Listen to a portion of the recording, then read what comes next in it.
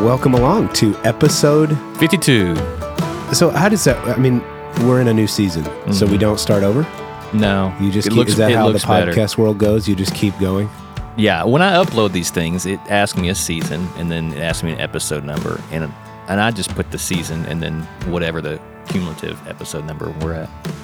Okay, well, I got to get used to that, or if these intros are going to be any good. Yeah. Or they probably don't want to hear us talking about the way our episodes are organized. That's probably not very interesting. Okay, here we go. Welcome along to episode 52 That's right. of Sweet Tea and Coffee. We're knocking the rust off still. This is episode 2 of season 3. Yeah, and we're back in our little studio. We're finally, yeah. So, man, if you listened to last week, that was a ton of fun. There's a wild crowd there that night. It was a raucous crowd, but we had so much fun. That was really good. It was a good idea. Yeah, it turned out We might do that again, good. but no promises. Yeah. We ran out of coffee mugs. Yeah, we had, for those of you that weren't there, make you jealous a little bit, we had Sweet Tea and Coffee coffee mugs, branded mugs. We had our stickers out for the first time. Yeah. And we had Sweet Tea cups. Yeah, and there's one of those remaining, and it's behind us. It's for the archives. Just Anyway, as a- hey, yeah. listen, if you were there, seriously, again, thank you. That was so much fun. Thanks for coming out. We really are going to probably do that again. That was really, really fun. But we are kicking off the second or the third season. And as promised, if you listen kind of to our teaser, we have someone that may or may not be related to our last yeah. guest in the room. So we're super excited to have Brittany Middlebrook in the house with us today. She's going to be our guest for this episode. And yeah, lots to talk about. Blake, anything else to say before we roll? Stick around. Here we go.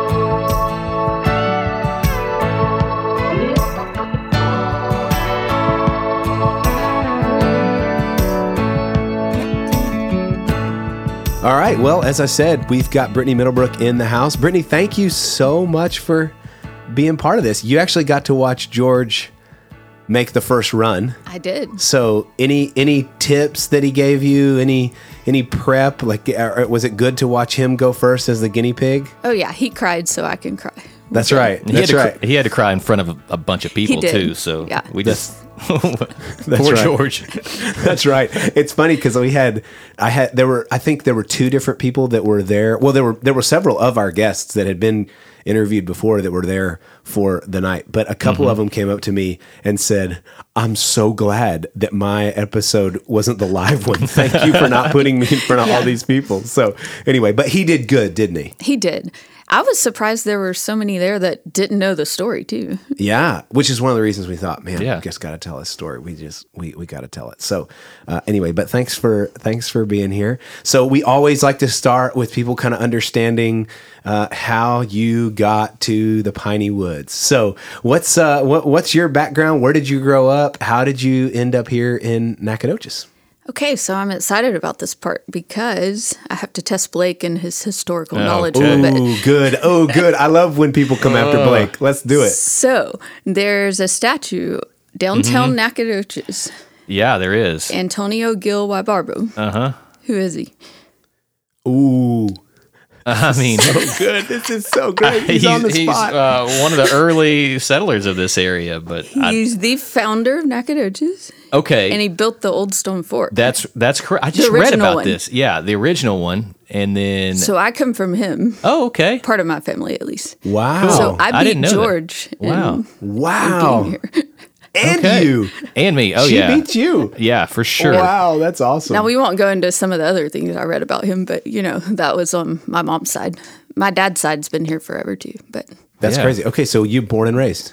in Appleby, Oh, that's right. Yeah. close to Blake's house actually. But is it- Really close to where I Really live close. currently. Yeah, live. But you Yeah. say Appleby, you don't say the bog. You know no, the- that's not the same place. that's not the same place. You got to go over a little further. don't know where the bog clo- is. okay, she doesn't even know the bog. Yeah. I don't know. I still think you're making the bog up. I I'm don't not think making it that's up. a real I'm thing. not making it up. Okay, born and raised in Appleby. Yes. Okay, and your parents been here. I mean, they grew up here and lived here. Like you been here for a long time. Yeah, my mom was back and forth to Houston a little bit with her parents' work, but Okay.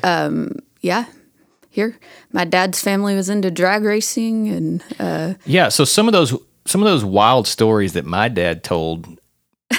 Her dad was involved in some of those. I'll just say that. His dad was in my parents' wedding. Yeah. I don't know if mine was in. They might have been. I can't remember. That's awesome. Mom will correct me regardless. She'll set the records straight. But they were very close at that time. And we may or may not have made a lot of four-wheeler trails on their land, which was behind our house. Yeah, nobody's paying attention. That's right. It's all the same. That's funny. Yeah, because we talked about that with you running Georgia's old trails. Yeah. There's all kinds of connections here. That's crazy. That's good. You just needed. We've had a lot of West Texas people on. You noticed how it's now loaded with. I'm bringing the old school East Texas. Yeah, NAC Heritage is on the podcast now. Okay, cool. So, what was life like growing up? Not in Nacogdoches, but in Appleby. What was your childhood like? It was good. I grew up in church, but we were kind of the first generation of my family in church. My mom spent a lot of time in the summers with a cousin of hers, and her parents took them to church. And she was like, when I get married, I want my family in church. So that's what she did. My parents started dating at like 14, 15, early on, married at 7. When my mom was 17, they're 3 years apart, but they had their first baby at 18 and then me at 19. No, I'm off. 19 and 20. Okay. My mom and I are 20 years apart, but I was not planned. She actually cried a while when that happened, but don't take that personally. Then she was happy. That's right. So my brother and I were super close. We're actually a year and 6 days apart. Wow. And then my younger brother was 5 years younger. But so we grew up in church, but my dad was not a believer when they first started going. So he was the guy gripping the pulpit, like not wanting to go forward. And I mean, I don't know if I was born when he got saved, but it was really early on. Wow. And then, anyways, we were a good, close family. We loved playing together. We didn't do a lot of sleepovers because we just enjoyed. My brother and I were really close, and then we fought with the little one. But we loved going to the lake, riding four-wheelers, and went to Garrison, so you kind of had to do every sport because it was tiny. Yeah. But it was all good. Okay, so that's interesting. And my story is a little bit similar, where my parents would say that when I was born, they were very, very, very new in following Jesus, or at least that being something serious in their life. Right. My recollection was they were awesome at it. I mean, I grew up and that was the world that we were in. And it wasn't until I was an adult and had conversations with them that I realized just how new they were in the faith. As a kid, do you remember them kind of wrestling with that? Or was your perspective just, man, Mom and Dad love Jesus, or did you realize that later on that they were new in their faith? Yeah, I didn't really realize it then, which my mom really wasn't. I don't know when that actually happened for her. It was new for my dad. Yeah. And I guess looking back, I can see how he grew through the years. But no, I mean, they had us in church for all the events. I mean, we'd go on a vacation and miss, but other than that, we were there. So yeah, that's great. They were the same at home. They tried to live right and do people right and teach us to treat others well. So yeah, that's cool. Okay. Yeah. Well, okay. So then did you go to SFA? I did. Okay. So you stuck around. I did. What was that decision like? I didn't necessarily like? Want to. I was going to say, was that because this is home and I want to be here, or was that, why did you go to SFA? Not really, but I wanted to be an English teacher. So, ironic, because you become, spoiler, a Spanish teacher. Yeah. So my parents were like, well, there's no reason you can't do that at SFA and stay home. Yeah. So I was like, okay. And they were like, well, if you get farther in and need to go somewhere else, we'll revisit that. But I got there and, my first semester, I think I met a girl who's actually Puerto Rican. She became a really good friend, and she convinced me to go to Spain with her. I mean, my Spanish was terrible. I mean, I'd had it in high school, and I had 2 semesters. I really wasn't even qualified to go on the trip, but, they'll take your money. So they were like, that's right. That's right. Sure, you can go. You'll learn it while you're there. Yeah, and basically I was thrown into this culture, and it's like you're on your own. You're living with a family, and I was with my dictionary, like trying to figure it out. Yeah, because there's no smartphone at that point where Google Translate or whatever. And we got lost trying to find my house. We had lots of crazy stories there, but So was this a program through SFA, or did you enroll? This was a SFA study abroad program. It was 5 weeks and professor led. Although that professor wasn't super helpful, like he only spoke Spanish to us, and it was. Anyways, he's a little crazy, but so I'm sure you learn a ton in those 5 weeks by just being thrown in, or no? I did, but in my experience, because I went back on 2 others, like I went to Costa Rica for 4 weeks, and then I did a semester long Costa Rica on my own. It helps if you're way farther advanced, really, but. Or a little bit more. Yeah. Like, I didn't know enough to go, but it did help. That's so funny. That's so similar to my wife, Lindsay's story. Except for, I don't know how much Spanish she had done before. I don't think much. And she enrolled at, just at a university in Spain. I want to say it was in Madrid. And she just, instead of instead of doing study abroad, she just signed up for classes and just went to Spain and took classes and had a very similar experience. Like, obviously did not know a ton, and it was baptism by fire, like getting around and figuring out. She has this horror story of trying to take a train in the middle of the night to get to where she needed to go and couldn't communicate. All these big bags. Y'all need to, y'all got some stories to swap. So that is I just found that out last week, actually, that she did a whole semester there. Oh yeah. I did my first semester of grad school in Costa Rica.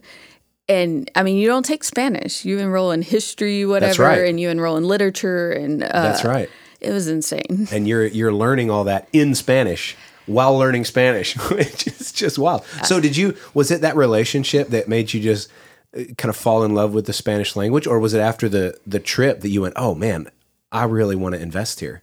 I think it was after the trip. Yeah. Mainly, it was like, hey, I can teach Spanish and maybe travel and not grade English papers all the time. And So that's where it switched for you. But then we stayed friends. She was in my wedding, and that's cool. My first wedding.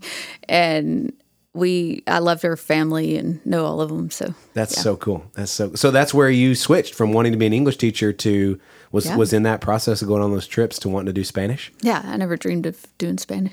That's so cool. Man, y'all. Yeah, you and Lindsay need to talk because y'all's stories are so similar in that. In that way, she was pre-med and was major in chemistry, and then went from that to a Spanish major and a chemistry minor. And I'm like, I'm sure that the advisor was like, what? A Spanish major and a chemistry minor? What are you doing? My friend was Spanish and biology. I'm like, yeah, what in the world? So anyway, that's really funny. Okay, so what was that like, just switching? I mean, I guess, was that in the middle of school? You said you did grad school. No, it was like my second semester. It was super early on. Okay, and so then here we go. Life trajectory is now I'm going to do Spanish. And I guess I switched my major second or third semester, but maybe it was later because I had a lot of English. I wound up doing a double major in Spanish and English because I had too much English to really drop. And then I did a minor in Latin American studies. So that's awesome. That's so great. That's so great. It's just kind of that's cool. Playing it by ear. Okay, so at what point in this process do you and Ryan meet? Is that in school at SFA? Where does that play in? That was at Garrison. We met my junior year of high school. He was in college. Okay. He was 3 years older. So he was at SFA. And I was going to Oak Grove Church because we had a really good pastor friend that was the pastor there. His name was Wade Ivy. So we followed them there. He was kind of my family's mentor from when I was 5 till they moved away to North Carolina, but they were always in the mix. Wow. He was the one that really mentored my dad, and they went and helped with the youth group, and they'd go on all the trips with him. And so they came back to Nacogdoches, so of course we followed. We went to Oak Grove. And at that church, I met a college couple that were really cool. I think they were already married in college. And their names were Richard and Amber, and they had gone to church with Ryan and Lindell. And I was actually looking for a prom date. And Nice. they said, you need to meet this guy, because they were kind of wanting us to meet anyways.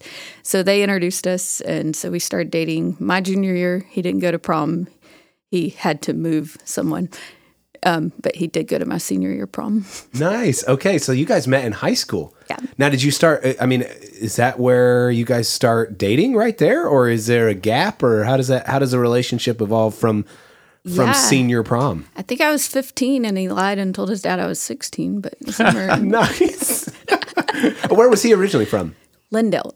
Okay, from Lindale. Okay, Well, he was okay. born in Shreveport, and then Allen for a while, Texas, and then high school in Lindale. And then junior Lindale, high, and I then think. came to SFA. Okay. Okay. Because of that couple. That couple, her dad was actually the pastor in Lindale. Okay. So he kind of viewed his dad had come to SFA too. So there Yeah. were several reasons. Yeah. I think someone in his family served on the Board of Regents, and he actually paid for Ryan's school. So he had two options. He could do SFA for free because of this great uncle. I didn't know many of his family well. Yeah. They weren't close. But or he had a scholarship to go to ETVU to play soccer. And I really think he chose SFA because he liked the trees and it was pretty. I mean, that's a good Yeah. reason. That's a good Okay, so this is an important part of the story. He is, you mentioned good soccer player, but just good athlete. Yeah. So the first time I ever heard of him was connected to, I don't know what they called it, but Strongman, was that what they called Power it? Team? Power Team. Okay. That's what I call it. Was he doing that when you guys met? I mean, that probably not. No. That would have been later on. So we met, got through, he graduated college, and so y'all dated the whole time you were at SFA? Yeah, off and on. We might have broken up a few times. Okay. All my fault. I just Intermittent was like, dating? do I really want to, Yeah. marry the person I dated all this time? Anyways, yeah. But it was weird because like our first date, I was like, I'm going to marry him because he wanted to be a pastor. He had good life goals. And But you had to test him. I did. So a few breakups just really test. That's good. That's good. It was character building. Yeah, that's right. That's so good. Yeah. So when he graduated, somewhere maybe 2 years prior, Holly Springs had come about. Well, they heard that I was dating because Holly Springs came from First Baptist Garrison. I grew up in that church. Yep. So a lot of them wanted to plant a church in Appleby. Yep. And so they heard about Ryan and knew he was a communications major, good speaker, wanted to be a pastor. So they brought him in as youth pastor at Holly Springs. And so he was there for a few years. And then I graduated and moved to Costa Rica to start my master's. And it was then when he started working for the Power Team. Okay. So I was out of country, so he moved to Dallas. Okay. Was that a breakup? Was that or No. did you guys decide push through? No, we were still together. So that is ultra long distance dating, Costa Rica and Dallas. Yeah. Well, it was for 7 months. Okay. That's Well, it was still- supposed to be 6. I kind of extended it, but Costa Rica is awesome. But so I left in January. I had to come back. I had to go somewhere every 3 months because I didn't have a visa. So I came back in March. It was a crazy March that it snowed here. Oh, wow. Yeah, it was snow on Easter. And I think it was March or April. But anyways, when I came back home, he proposed. So he was like, I'm going to snag her before she goes back. Lock this down before she goes back to Costa Rica. I mean, like the week I was here, I got a wedding dress because he wanted to get married like as soon as I got back. So kind of crazy, but it worked. So you planned a wedding from Costa Rica. Basically, my mom did. Nice. I wasn't that into it. I'm Shout just out like, to Mom. Way yeah, to go. dude, whatever you want. Yeah. I want to pick the cake and the dress. Well, I already had a dress, so That's awesome. yeah, I was trying to pick music from Costa Rica. And That's so great. Okay, so this is where the Power Team thing then starts. Is while you're in Costa Rica. Okay, well, he brought the Power Team into Holly Springs, and from there they kind of recruited him, and yeah, That's how that happened. that's how that happened. Okay, so then while he's youth pastor, Yeah. he brings him in. Yeah. And they go, this guy's an athlete. He could do this. He's a good speaker. No, they brought him in as a road manager. No kidding. But he was like one of the best speakers. So they're like, we've got to come up with a role for you. So they come up with a small guy bonsai and then like slam the weights and build him up. I mean, he got pretty big in that time. Oh, I've seen pictures. Yeah. But not compared to these guys. These guys were tall and Yeah. huge. Here's and- what's funny. I don't know if it was the same thing. but when I was in elementary school, a group like this came to our elementary school. Now I'm trying to think, wait a minute.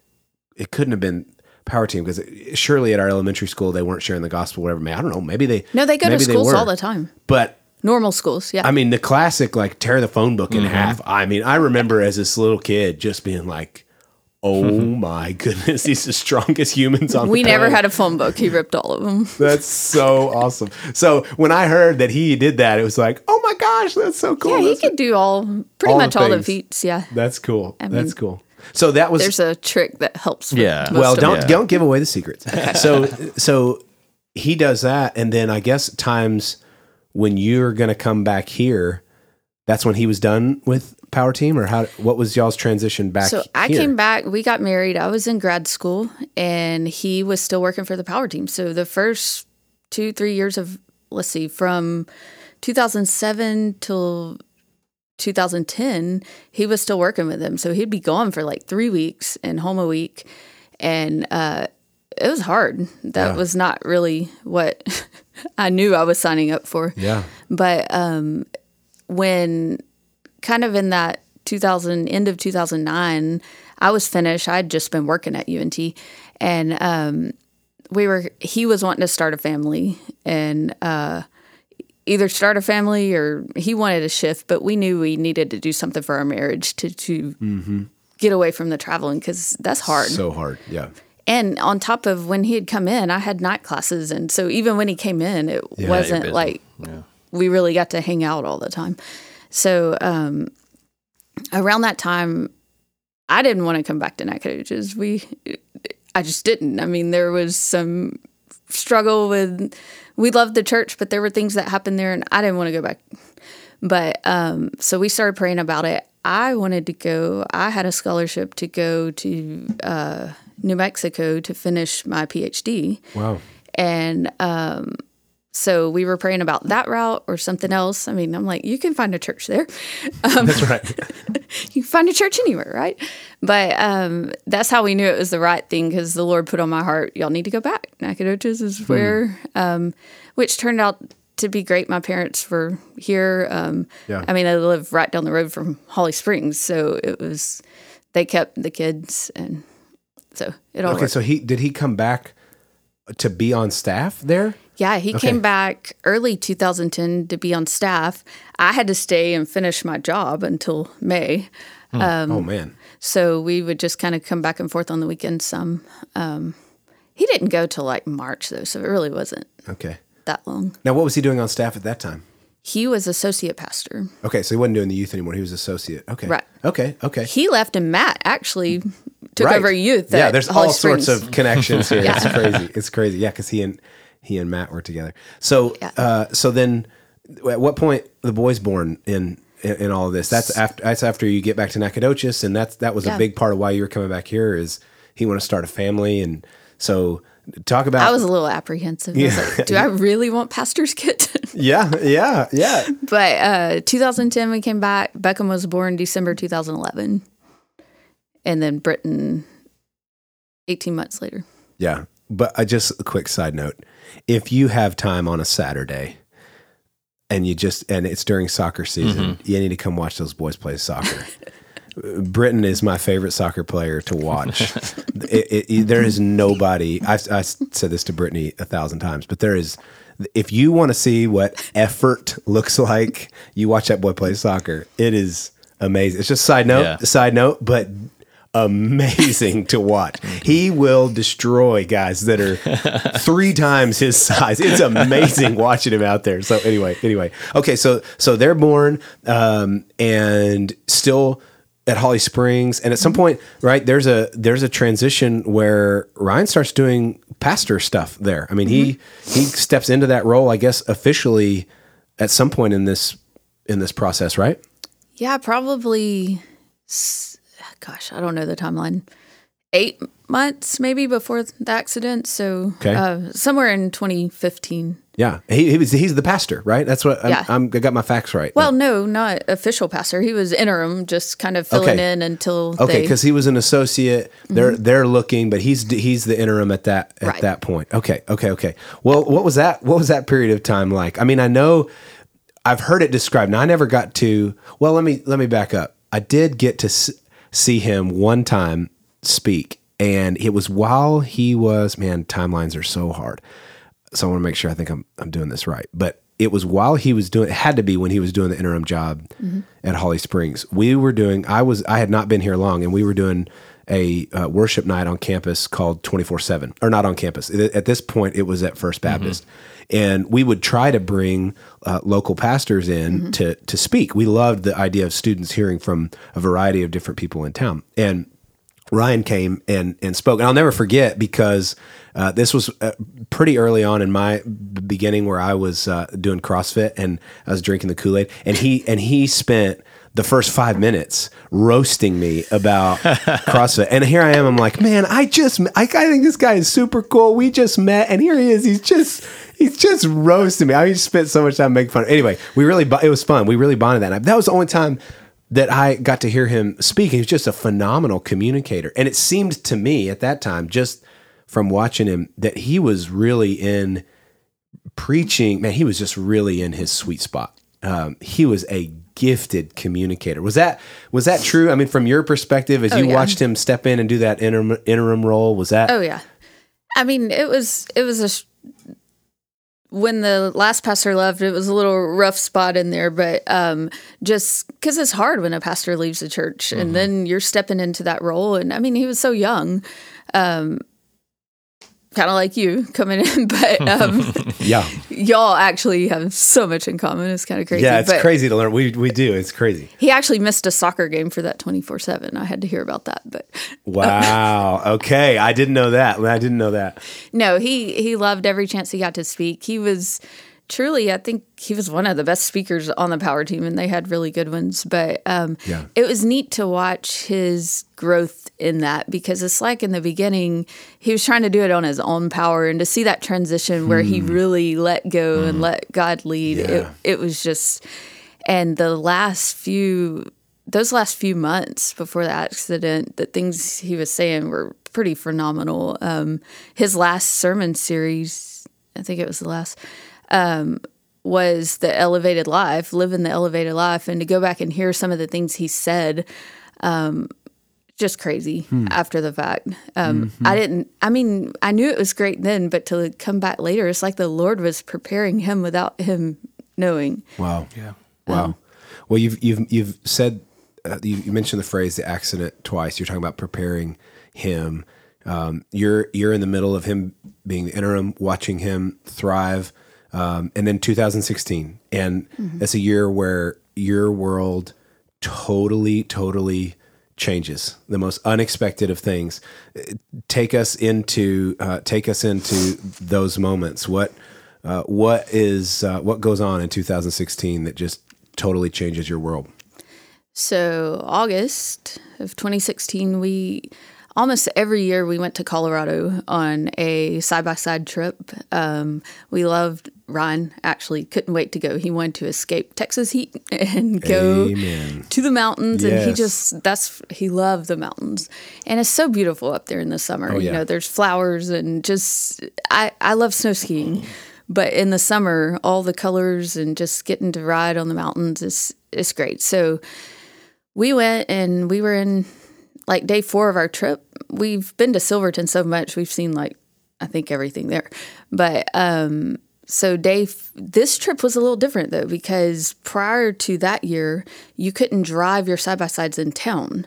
So we would stay at the edge of town, and then we would have to trailer in or whatever. But that'll come into play in a minute. But so we were there 4 days. The last day we were there, we had a couple more days, or maybe one more day of riding, but that last day we had gone over to Lake City, and it's a pretty good ride, and we were kind of old school side-by-side, so we didn't have a full windshield. It's half windshield, and you're in the elements, right?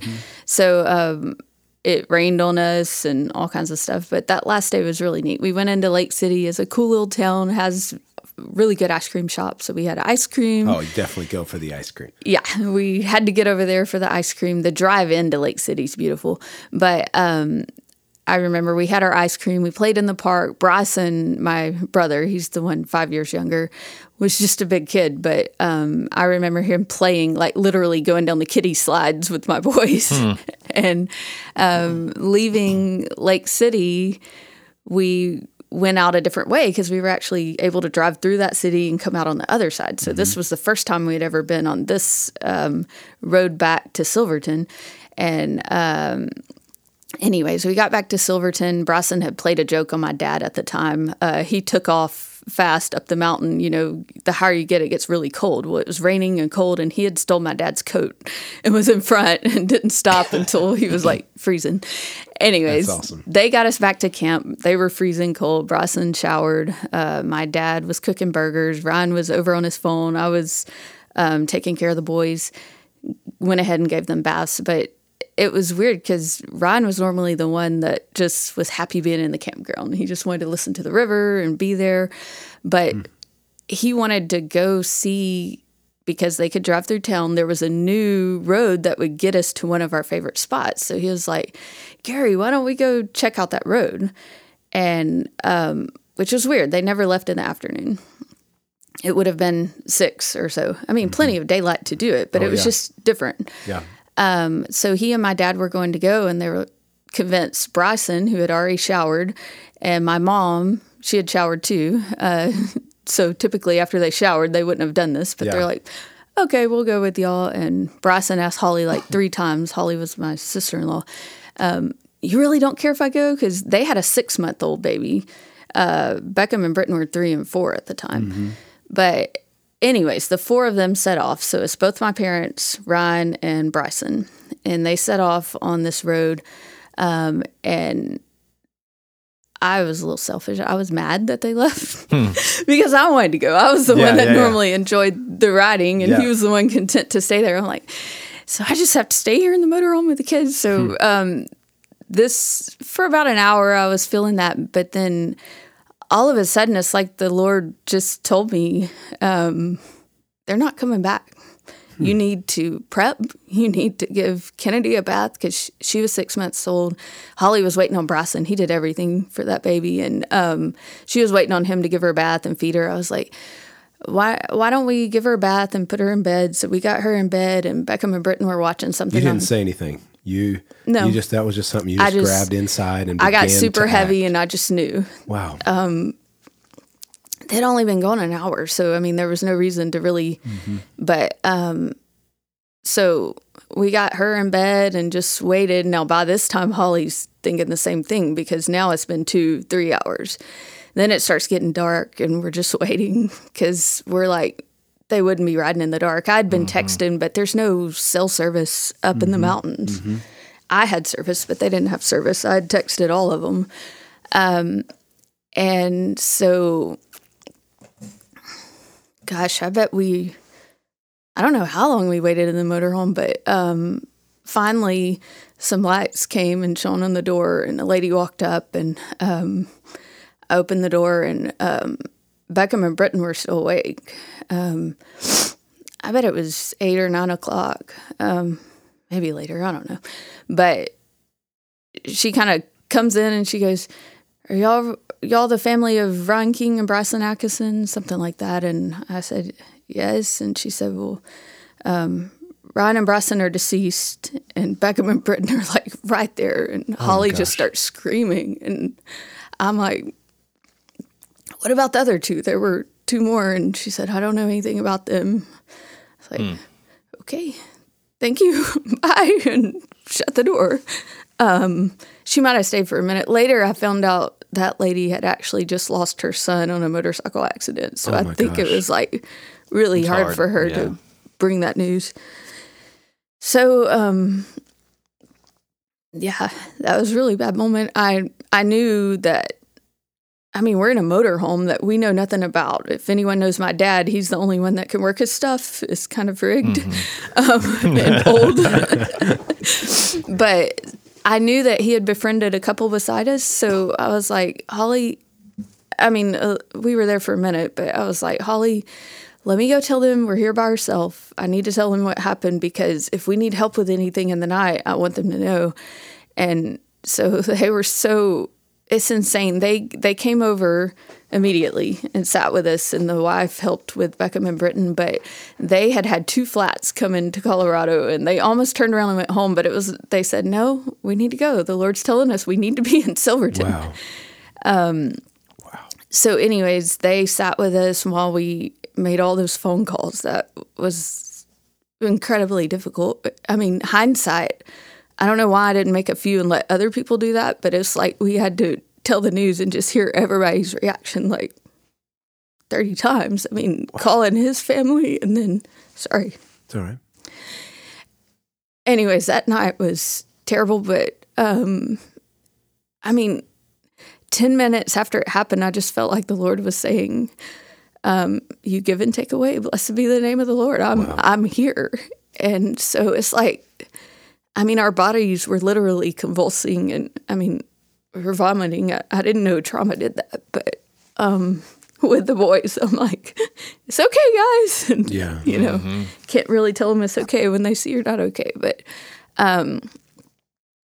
anyways, that family that sat with us, it's insane. They had a Bryson in their family. They had a Brandon in their family, a Ryan in their family. I think even a Robbie, my uncle, and a Gary. It was just really weird, the connections there. But anyways, we somehow survived that night. Lord took us through it. And then the next day, people in the campground packed up our motorhome for us. The campground bought pizza for us. And I mean, we're in this 45-foot long coach with a huge trailer. We're probably a little over the legal driving limit. And so my older brother sets out to get us, him, his wife, my grandfather, his wife, and my uncle. They all come. They finally had to remove Brandon from the driver's seat because he was going too fast. And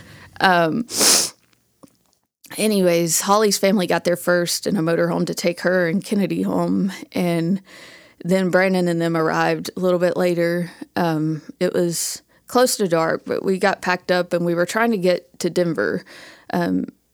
They had taken my parents to Durango first. Yeah. Now, at what point do you learn? I mean, she didn't tell you anything about your mom and dad. We didn't even know if they were alive the whole night. Somewhere in the night, I think Brandon just finally called my dad, and he actually answered. So he found out he was okay, but he was not being reported much on my mom because, I mean, they were in terrible condition. My dad, he couldn't even understand him really, but he got enough that they were alive. He told me not to call my dad. He told me my dad wouldn't want to talk to me because he felt guilty which was not the case. I called him anyways.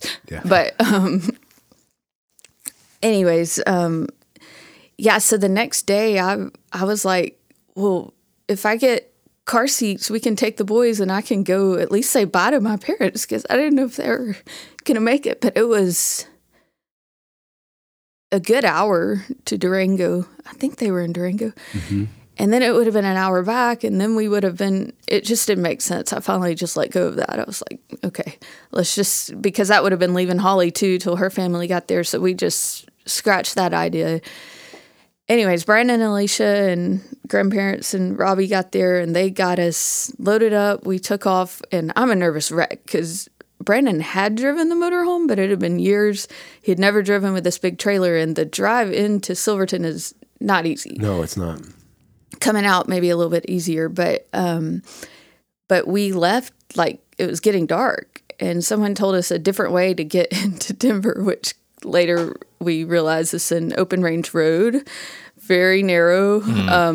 It was so dark, and the lights were not working well in the motorhome, and I was just shaking, scared to death. I'm like, okay, we're all going to go too, which I'm okay with that, but I don't want Brandon and Alicia to leave their kids. So, but it's insane because in that moment it's so dark we couldn't see, and I was scared to death. But as I'm just praying that it gets better, and it's like the moon just appeared and was like a spotlight on the road, and we could see. And yeah, that was kind of one of the first little miracles along the way. But then my mom in transport from Durango to Denver, in Durango they had said she had a lacerated liver and spleen, and I mean, she had a broken neck and broken ribs, big laceration on her head and head trauma, and her ankle was completely crushed. I mean, she was broken all over. But they were really concerned about the lacerated liver and spleen. But when she got to Denver, they couldn't even find it. Wow. I mean, everyone had really been praying over those areas. Wow. But anyways, we finally got to Denver. It was really long ride. But well, this is wild because this is where I almost met you. And we talked about this. This is funny because I've known you now for several years and did not know that you didn't know this part of the story. So this will be the first time you hear this. But we had my parents. Let's see, this was 2016. So my parents, I think, in 2014. My dad loves the mountains, and they had randomly just said they went to Durango and fell in love with Durango, and they got this place in Durango, and I had decided that I was going to. We have this program here. It's an internship kind of program called an Armor Bearer program, and I decided, what would be amazing is if we took these students to Colorado and as a retreat. And so we did. We jumped in the church bus. Who was with you? It was me and just our students. But who were the students? Oh my gosh. Was it like Brendan or? No. I don't think this would have been Brendan. I remember Caleb Castro was with me. Okay. Samantha Williams, Zanisha, Kelsey, Molina. I would have to, that was an older group. Chris Barton was there. Yeah. I'd have to try to think of everybody. It's crazy. So we were there and in Durango. And I guess this would have been our second day there. We had planned a all-day rafting trip for them.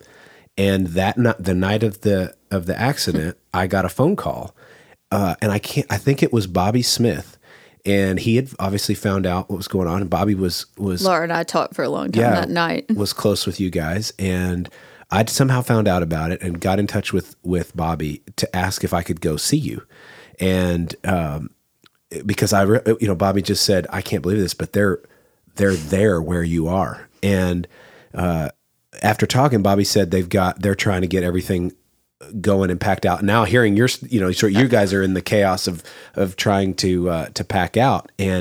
But Bobby said, but her dad is in the hospital. Her mom and dad are in the hospital in Durango. And so I said, I'm going to go see him tomorrow. So I dropped the kids off at the rafting deal, and I drove this poor church bus has been on trails in Colorado. I got into all sorts of messes with that thing. But anyway, drove the church bus to Durango, and that's where I met your dad. And so you actually met him? I went and saw him. Yeah, I was able to go and see him, and went in and was able to talk with him for a little while. This was at the point, so your mom she wasn't there anymore. Okay. So she had already been, I guess, transferred. She was already on a flight to Denver, or had already gotten to Denver. I don't remember what it was, but they were literally, as I was in the room, your dad and I were chatting and just sitting with him. And I just thought, in the back of my mind, I'm just thinking, I don't know if this is any comfort to this guy at all. He has no clue who I am, and he didn't have anyone in that moment. But the fact that there would be someone from Nacogdoches in his hospital room, I was just praying, God, would you just even let me being here be something that shows him just how much you love him. And that was my prayer. It's like, this guy doesn't know me. Yeah. And anyway, but while I was there was when they shooed me out, said, we're getting him ready to go. We're going to take him. And I think they were trying to take him to Denver to be with your mom. So he was about to get on a helicopter or a plane or whatever to be transferred. Yeah. And so I left. And is that not crazy?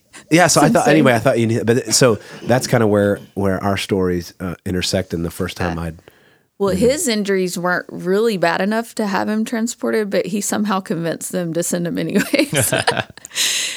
Wow. Yeah, he can be pretty. So that's what it was. Like Roger. He was going to Denver then. That's what it was. Yeah. Okay. I thought that was true. I mean, he was in really bad shape. He had crushed ribs and broken back and collapsed lungs. So he was in bad shape, but they would have just treated him there probably. Well, we had it was really cool. I thought, he's in the hardest place he's ever been in his life. And, I don't know if I'll ever see this guy again. Even though he's Nacogdoches, I don't know if I'll ever see this guy again.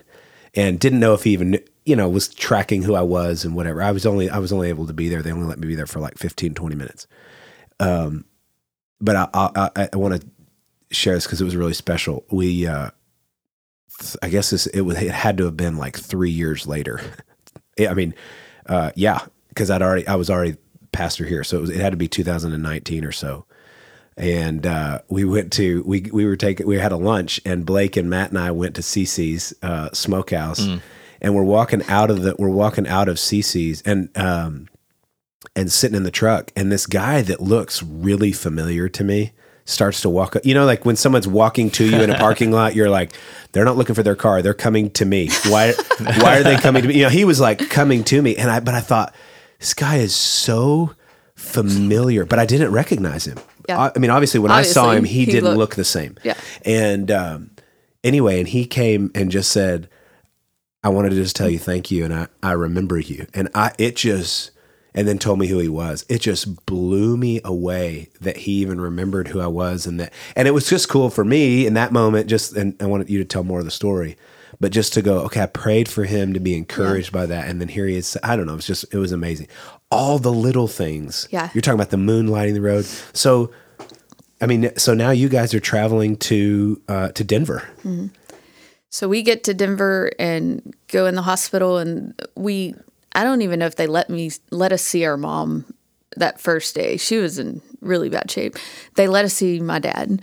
So we go in and talk to him, and he actually looked better than expected, but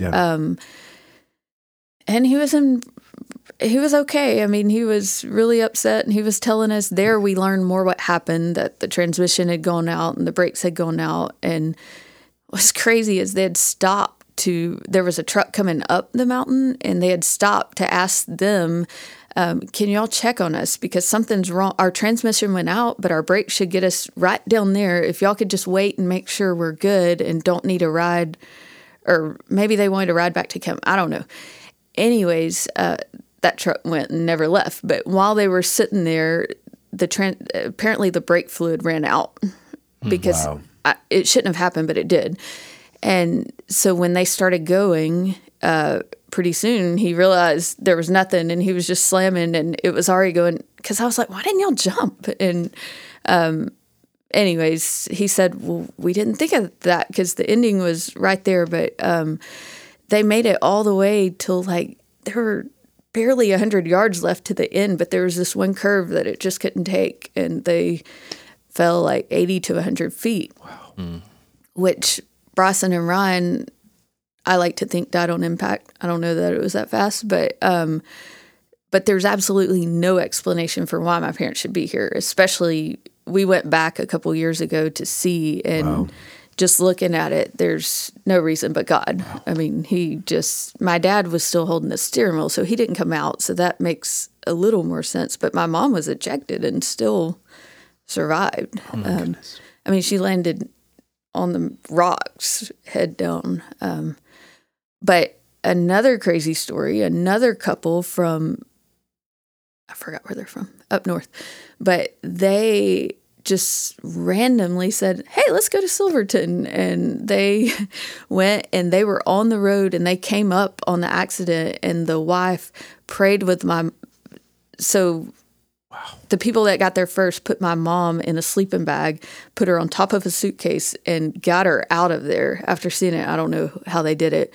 I think my dad was begging them not to because he knew her neck was broken, and they did it anyways. But they got her to the road, and prior to that, my dad had somehow climbed out of there with all his injuries and gotten people to stop. But anyways, this lady, they felt like the Lord was telling them to go to Silverton, and they felt like they needed to rent a vehicle and go on this road. And she was able to pray over my mom this whole time and keep her from seeing things. And so my mom never saw the boys. My dad did. And it was just crazy. He said, I just thought they were sleeping, but he couldn't get them to move. And so when we, at the hospital, he told us all this. And anyways, we finally got to go in and see my mom, and I don't know if it's that day or the next, but anyways, my 85-year-old grandmother had died a few months before, and my mom literally looked like my 85-year-old grandma because she was just swollen, and it didn't look like her. Like, we finally let Beckham go in several days later before we left, but I wouldn't let him go at first because it was just bad. But But while we were at the hospital, a girl that had been in Ryan's youth group worked at the Chick-fil-A in Denver. So she brought us Chick-fil-A and came and just, what do y'all need? And she was just there. My word. A girl that had gone from Lindale, had gone to SFA with us. She lived in Denver now. So she comes up there. And another common friend, her best friend, was there in their motorhome. So they offered to bring us back in their motorhome. But we weren't really ready to leave yet. But one of Holly's best friends' mother-in-law lived there, so she brought us food several days. And then the craziest, this lady from Lufkin comes in and says, hey, I have a motorhome hookup. My dad called me. My dad knows your dad. He wanted me to come up here and offer my motorhome plug for you in our home. Come stay with us while you're here. And it was just crazy. We got there. They had one little boy named Jackson. Ryan and I thought about naming our kid Jackson. But they had Jackson had all the toys that were on the boys' Christmas list. So it was like they get there and it's Christmas, and she and her husband worked opposite shifts at, I think, the hospital, but to take care of their son. So they offered to take care of the boys. So they didn't, they spent a couple days at the hospital, but then they didn't have to be up there as much. Another friend gave us their vehicle. It was crazy to see another family from here let us shower the first night. Why are that many people in Denver from here? After a while, it just blew your mind. It's like, wow. Okay, God, you're here. I get it. Wow. But, is that, I imagine that holding on to faith in moments like this, I don't know what that journey is like. You seem to have been, and this is just from an outsider's perspective, you seem to have been really compelled early on after the accident to begin to be pretty public and share your journey, share the ups and downs, share the struggles. You wrote a lot. What was behind that? Why did you feel like it was okay to bring everybody else into those big ups and downs and those wrestling matches you had with the Lord? Why'd you choose to do that? I felt like you wanted me to. I didn't really want to, but those, until we got back to Nacogdoches, it was pretty crazy. But when we finally got back home, prior to that trip, I'd been getting up at 4:00 for my 4 a.m.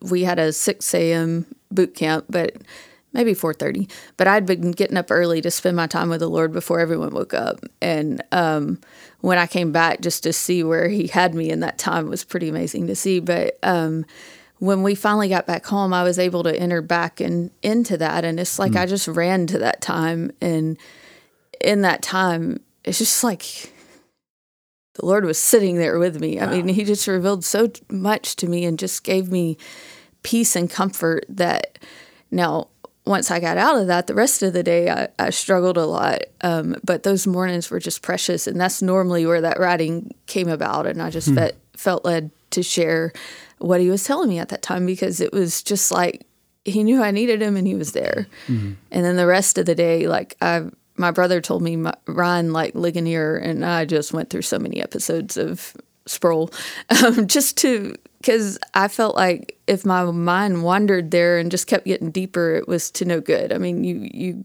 can cry, but then I needed to focus on things that were just better, that got you out of the gutter. But anyways, that when we interviewed George, one of the things that kind of the big takeaway for me, and we've heard this in several stories of people that have been through really difficult moments, is, when you hear stories like this, you often think, what would I do? How would I respond? Do I have that kind of strength in me? And the thing that I think is common in every story, and then we heard it with George, is that no, it's not. Getting through is not, and the peace to move through those moments is not something that you summon. It's not something that's in yourself. It's something that is given to you in the moment. It's that God literally downloads it into you and carries you through. It seems like you're describing the same thing. Right. That it wasn't this reservoir of strength and courage that you had, but that you found in your darkest hour that he was present.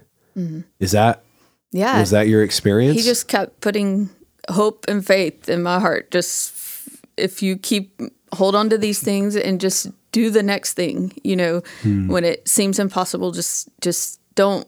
I couldn't think about too much. I had to just think about what had to be done. But I mean, so my parents were still in Colorado for a while when I get home. So it's me and the boys. My sister-in-law stays with me for a little while. A precious friend, my best friend from college, comes and stays for a couple of weeks and is just there. But it was in this time that I realized why we came back to Nacogdoches, because this place is incredible. People just gave, and they'd leave food on the front porch, and it would just be crazy things, like a specific thing I'd needed from the store would just show up, because Britton had all the allergies and stuff, but I think he did at that time. Anyways, it was just crazy to see the love and comfort from our community and people coming in. But coming back home was hard. When we got home, my friends had put scriptures on all the windows, so it was really neat to see that. And but walking in the house the first time was, it was good too. It was good to be home because I felt closer to Ryan a little bit. But Bryson actually lived next door to me. Wow. So Holly had already been home, but we were right there together. And but one of the first things I saw when I walked in the door, Ryan had been reading a book called "What Happens After I Die." And oh my goodness, which is an incredible book. But just the fact that he had been reading that before, and later the funeral home got his cell phone. We didn't have it. I figured it was busted and no good, but it came back and was intact. So that night, sitting at the campground, he had been writing out the sermons he was going to do in the next few months. And there was one called "Why Worry?" And there were all these scriptures that just helped me so much. But wow. And that's been a theme, hasn't it? I mean, I feel like, again, maybe the timeline I'm not good at, but I feel like as I think about the things you've written, that there have been several times where you've come back across something he's written or preached or was thinking about, a journal maybe. I don't know, but things he was thinking about that the Lord has used actually to minister to you and bring you peace and comfort in the moment. Is that, am I thinking and sometimes of that right? It was just funny, but yeah. Yeah. Like one time I found he was memorizing James 1, and I was like, well, maybe I should just do that. So I set out to memorize the whole chapter. When I got to the end, it was true religion is this, to minister to widows and orphans in their need, and to keep oneself unstained from the world. Well, he had written unsustained. So I'm trying to memorize it. I'm like, unsustained. What the heck does that mean? So I go and look. I'm like, you got it wrong. But just... And there were a lot of those where we could just laugh. Like one time Holly walked in her bathroom and she smelled like spray, and no one had sprayed it. And that was, Bryson was always spraying the stuff after he used the bathroom. But just, we got a lot of laughs out of stuff like that too. Wow. Amazing how many of those little things that the Lord uses to bring comfort and to minister to you in moments you don't even realize that's what you need. You need to laugh. Right. And wow, that's amazing. But there was just so much to work through after, because like even before my parents got back, I mean, I walk in and I see laundry, and I'm something I hated before, but I'm like, man, I can't even wash his clothes anymore. And the stuff that you just realize that I could have done better. I should have done better. And, stuff like that, like the darkness of that night when it happened, and I could have done better, I wish I could say sorry, those things, the way the Lord really, he gave me songs that just helped me. He put a song on my heart that I could sing, and then when I'm in those moments, I could just think of those words, and that really carried me a long ways too. Wow. Well, that was 2016. I'm sure probably for you that it feels like there are moments maybe when you feel like that was a long time ago, and there's probably moments where it feels like it was moments ago. But as you reflect back on from now until then, man, what would you say have been some of the biggest things that the Lord has taught you thus far in all of it? What have you come away with that you go, this is a gift that the Lord has given, something that he has taught, something he has shown me in all of this? I guess, nothing is too big for him. Like, there were moments where it seemed impossible. I don't even know, but my dad went to a psych ward for a while. I mean, he spoke at a men's breakfast, and just, it's like he was attacked after that. And he didn't even know his name. So he had to go to Tyler for a few weeks. But those first few days, I mean, he didn't know his name. He wasn't, there was nothing. Yeah. You could get nothing out of him. But I mean, he had gone through, we tried to walk him through some really dark days before we finally just had to let go and take him. But leaving him there seemed, we thought we'd never get him back. And there were scary people there. But just the Lord, at the same time, my mom's in Tyler with an infection. So they're off again.